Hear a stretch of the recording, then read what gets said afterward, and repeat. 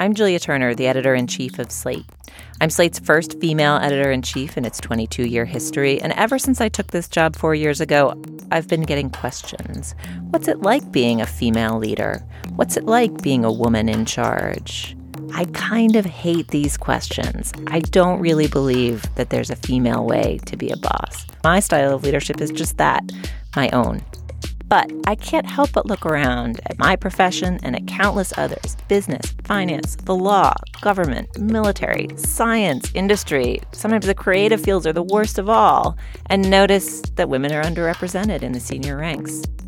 And so I wanted to sit down with other women in charge and ask them the questions I wish people would ask me.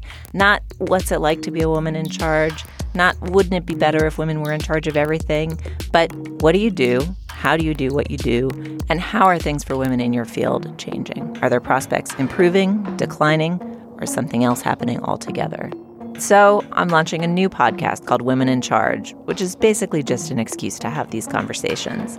I'll sit down with Aline Brosh McKenna, the screenwriter turned co-creator of Crazy Ex-Girlfriend, and ask about the transition from writing alone to running a huge team. What I try and do is give clear feedback about process, and that, I would say, is probably my main emphasis, is trying to figure out what are the procedures, processes, how are we doing things, and how can that be better for everyone to be as efficient and organized as possible.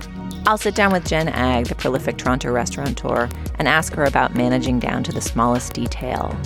It's really very simple, but if you're doing it properly, you should be dimming the lights more than 10 times over the course of like an hour, however long it takes for the sun to set. You need to do it in tiny little increments. No one should ever feel it. When you do a little dim, nobody should look up and go, oh, what happened there? They shouldn't feel it. It should be so tiny. In conversations with these women and others, I'll be offering portraits of women in charge today, looking at what's changing, what hasn't, and why. Women in Charge launches September 17th in a podcast player near you.